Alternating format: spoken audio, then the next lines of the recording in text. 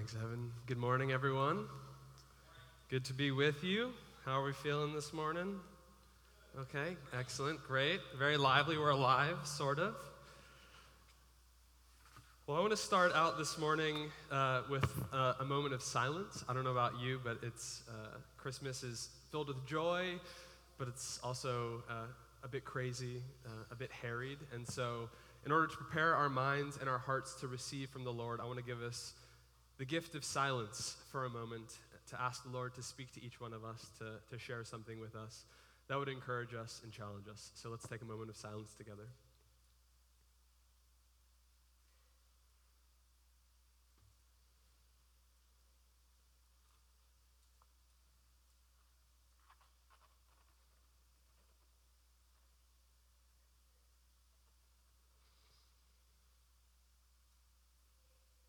Father, we're grateful for this time. We're grateful that you are a God who speaks. We know that you speak to us through the preaching of your word when we're gathered together in community. Pray that you would speak to us now. For your servants are listening. We pray these things in Christ's name. Amen. Well, Merry Christmas. My name is Kevin. Welcome to Church of the Advent. I'm one of the pastors here. It's good to be together, small crowd, those of us who've stuck around in the city. But we're really grateful to be here celebrating Christmas. You'll notice that the scriptures this morning were the stories of Christmas. Christmas happened a few days ago, but Christmas lasts for 12 days. And we didn't have a Christmas Eve service, so I decided we'll spend some time focusing on the Christmas story together this morning. Our lessons were all taken from the Gospel of Luke, and this gospel provides the fullest account of the birth of Jesus.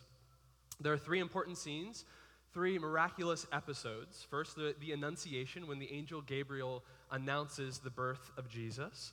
And then we prayed responsibly, the Magnificat, which is Latin for magnifies. It's the first words of Mary's song. Magnificat anima mea Dominum, my soul magnifies the Lord. And then the Nativity, the birth story of Jesus. This is the story of Emmanuel, of God with us, and it's a fantastic story. It is, as C.S. Lewis puts it, myth become fact. An angel appears with an almost unbelievable message, a virgin becomes pregnant by the Holy Spirit, and God becomes a human being.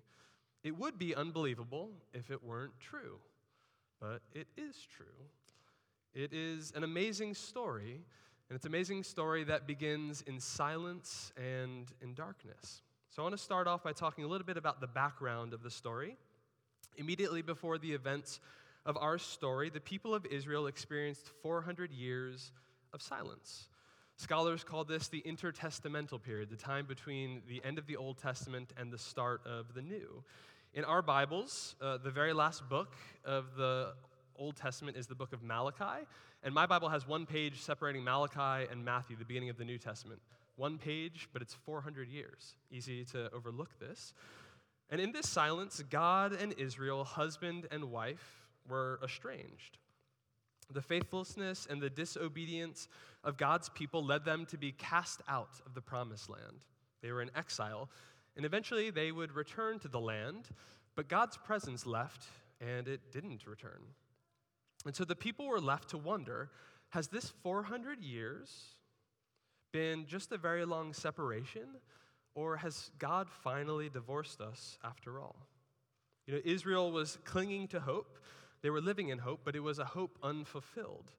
There was 400 years of silence and darkness, 400 years of waiting. 400 years where it was always Advent, but never Christmas. And the people were desperate to hear the voice of God, but the only voice they heard was the voice of their oppressors. You see, they were living under foreign rule. The people of God were oppressed by one of the greatest and most terrible nations that humanity has ever produced, the Roman Empire. And as the Nativity story begins, we hear the voice of Rome commanding that a census be taken. A census was taken so that they could have an accurate account of the populations for tax purposes, but also to secure oaths of allegiance to Caesar. And so Mary and Joseph and everybody else had to travel to their ancestral home to be registered. And the census was a very painful reminder, not only of God's absence, but of Roman rule. And I've tried to imagine this Advent. In the past few days, I've tried to see the Christmas story through new eyes. I've tried to imagine what it would have been like for Joseph and Mary to experience this. You know, they've traveled a long way, 70 miles as the crow flies from Nazareth in the north to Bethlehem in the south, maybe 90 miles by foot or by donkey.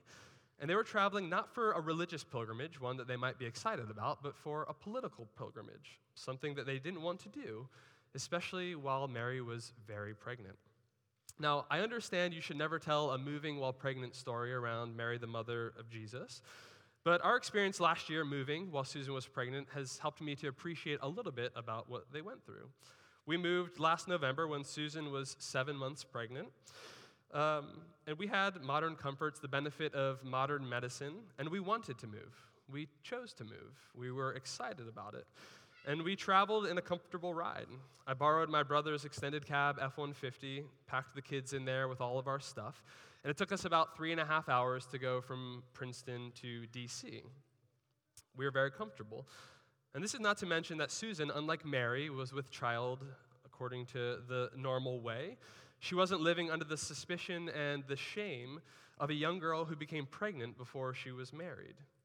And despite all of those comforts, despite all of that excitement and all of the safety nets, we're glad we moved, but we wouldn't want to do it again at the same time when Susan was so pregnant. And so I can appreciate, but can't fully understand, the anguish and the fear of Mary and Joseph, who were traveling while Mary was so pregnant. And it was a dangerous journey, one that would have taken anywhere from 7 to 10 days, if you can imagine. I've never been pregnant, so I don't know, but I imagine it would be very horrible. You add to this the resentment and the bitterness and the rage, the anger, the hopelessness of being forced to do this by Rome, the oppressors. And so all of those feelings filled their silence. And in the midst of this silence, God finally speaks.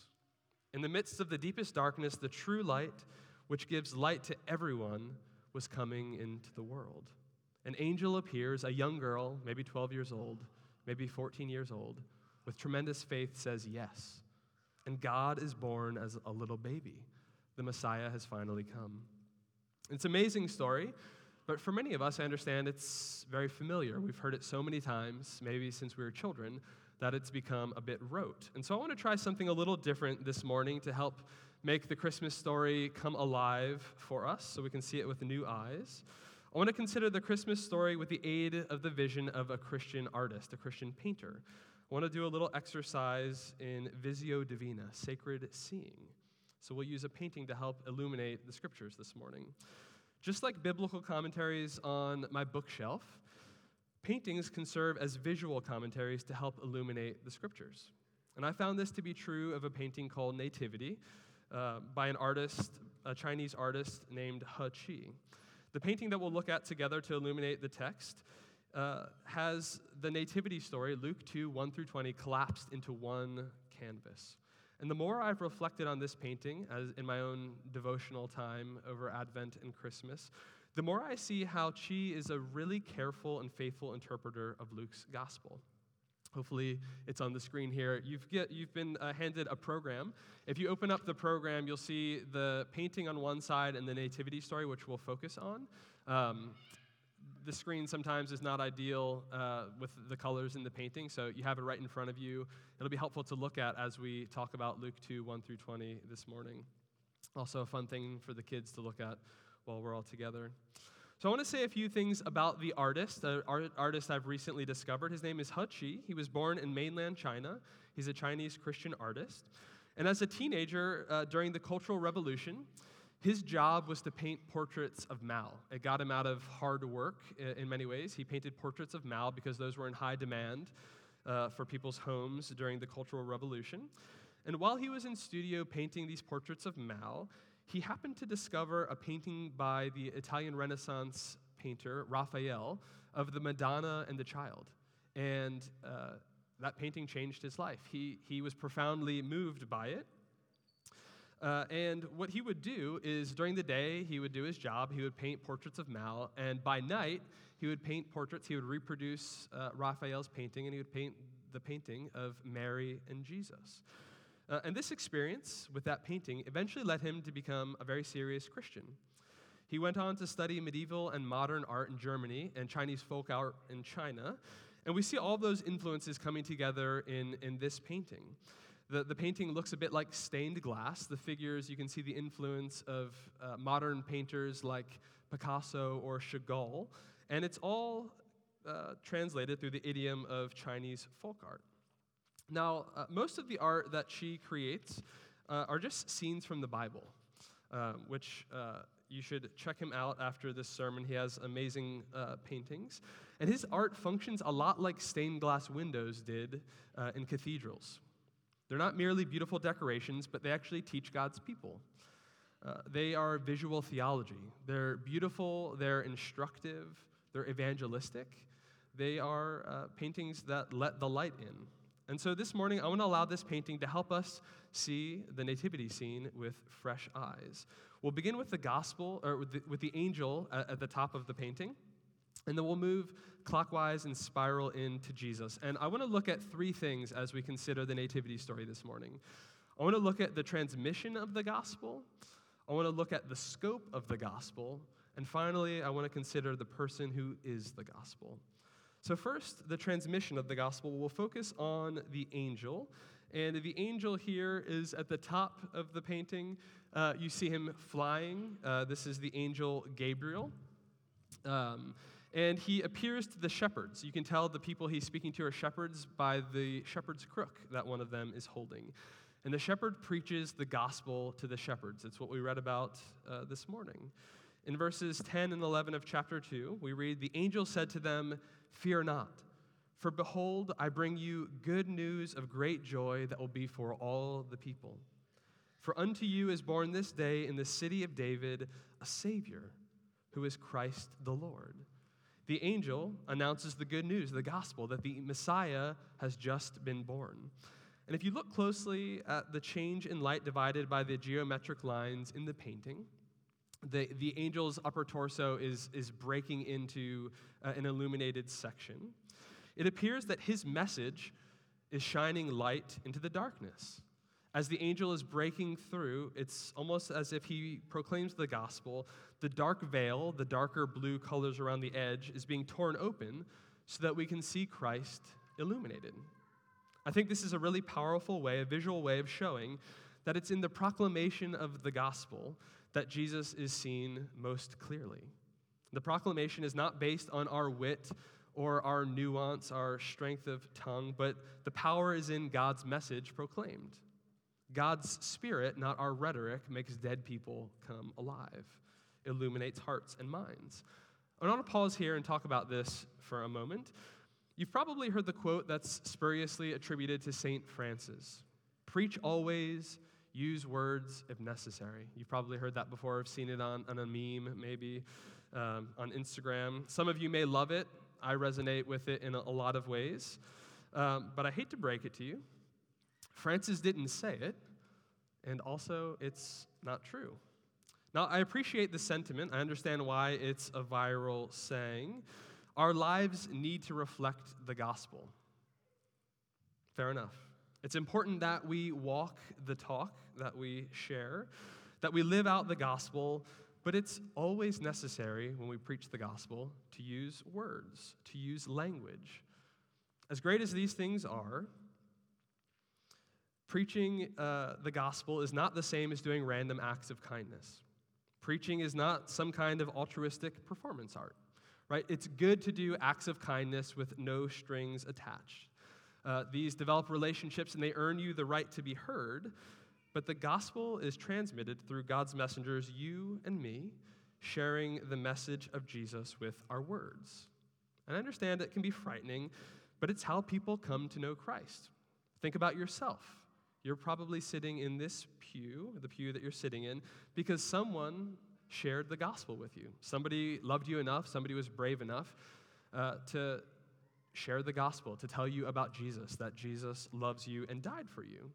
I thank God for them. I think about the people who loved me enough to share the gospel that allowed me to see Christ clearly, to become a Christian. And this makes me think of Romans 10. Paul writes, "How then will they call on him in whom they have not believed? And how are they to believe in him of whom they have never heard? And how are they to hear without someone preaching? And how are they to preach unless they are sent? As it is written, how beautiful are the feet of those who preach the good news." So if you're sitting in here this morning, if you're a Christian, you have been sent to preach. So I want you to think, as we approach the new year, think about the 2 or 3 people in your life. Maybe the Lord's bringing them to mind right now. People that you love who don't love Jesus. What does it look like to love them well by sharing the gospel with them? I encourage you to do that as we step into a new year. Make that one of your goals this year. Share the gospel. I want to move down to the right. We see the shepherds looking up at the angel. These are the first ones to hear the good news and then themselves bear witness to see the baby Jesus. They go and see Jesus, the first ones after Mary and Joseph. And then they become the first human preachers. They share this message around. But I want to focus not on the shepherds this morning. I want to focus on the sheep as we consider the scope of the gospel.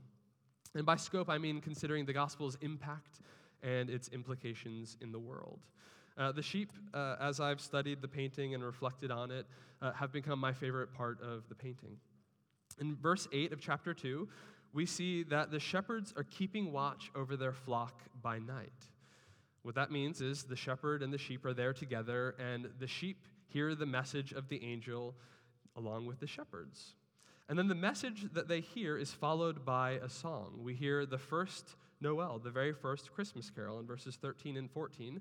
After the angel proclaims the gospel that Jesus has been born, a multitude of the heavenly host suddenly appears, praising God and saying, "Glory to God in the highest, and on earth peace among those with whom he is pleased." It's an amazing scene. So what's going on? An angel appears, the glory of the Lord shines, it floods the field, and an angelic choir joins in and sings. This is a song and light show that puts the best Hillsong worship experience to shame. And she includes the sheep. And he paints them, I love this, he paints them as if they're dancing. If you look at it, it's like there's a sheep conga line going on at the bottom of the painting. And this may seem like a stretch, sort of this creative license that she takes, but I don't think so. Psalm 96 says that when the Lord comes, when the Lord arrives, all creation will rejoice. We see this in verses 11 and 13 of Psalm 96. This is from the NIV. "Let the heavens rejoice, let the earth be glad. Let the sea resound and all that is in it. Let the fields be jubilant and everything in them. Then all the trees of the forest will sing for joy. They will sing before the Lord, for he comes. He comes to judge the earth." In the nativity story, we see that the Lord has come, and she is painting this in his painting. Creation is rejoicing. And this, if we know our Bibles, this should come as no surprise to us. Jesus did not come to just save human souls, though he did do that. He came to redeem people of every tribe and every tongue and every nation. But he also came to renew creation. And creation has been waiting. Creation has been waiting for the Lord, just like the people of Israel. We read this in Romans 8, "For the creation waits with eager longing for the revealing of redeemed human beings who will finally take up their vocation to faithfully steward the earth." As Tommy preached about last week, stewarding the earth means cultivating it, protecting it.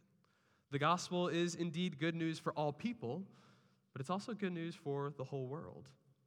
And so I want us to think for a moment, if the trees could talk, if the land that we farm or the oceans that we fish or the animals that we eat could speak, would they rejoice at how the gospel has transformed our lives? Think about our habits of consumption. Is our gospel good news not only for all people, but for all the earth? If not, I suggest our understanding of the gospel might be too narrow.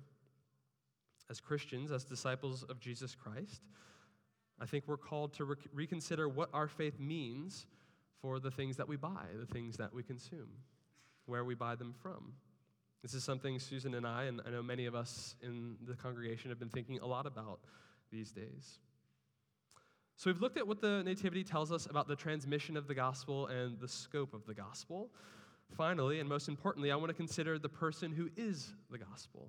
I want to move to the center of the painting, to the focal point of the canvas. We see Jesus, held by his mother Mary, the favored one, the servant of the Lord. I wish we had more time to talk about Mary, but we're going to talk about Jesus. The infant Jesus, you'll notice, is the only figure in the painting that's fully in the light. The whole scene revolves around this newborn baby, the Savior, who is Christ the Lord. Jesus is the focus. He's the focal point of the painting, the world. And so we're going to end by looking at why Jesus is good news for the world. Now, in some ways, the nativity story suggests that Jesus is just a normal baby.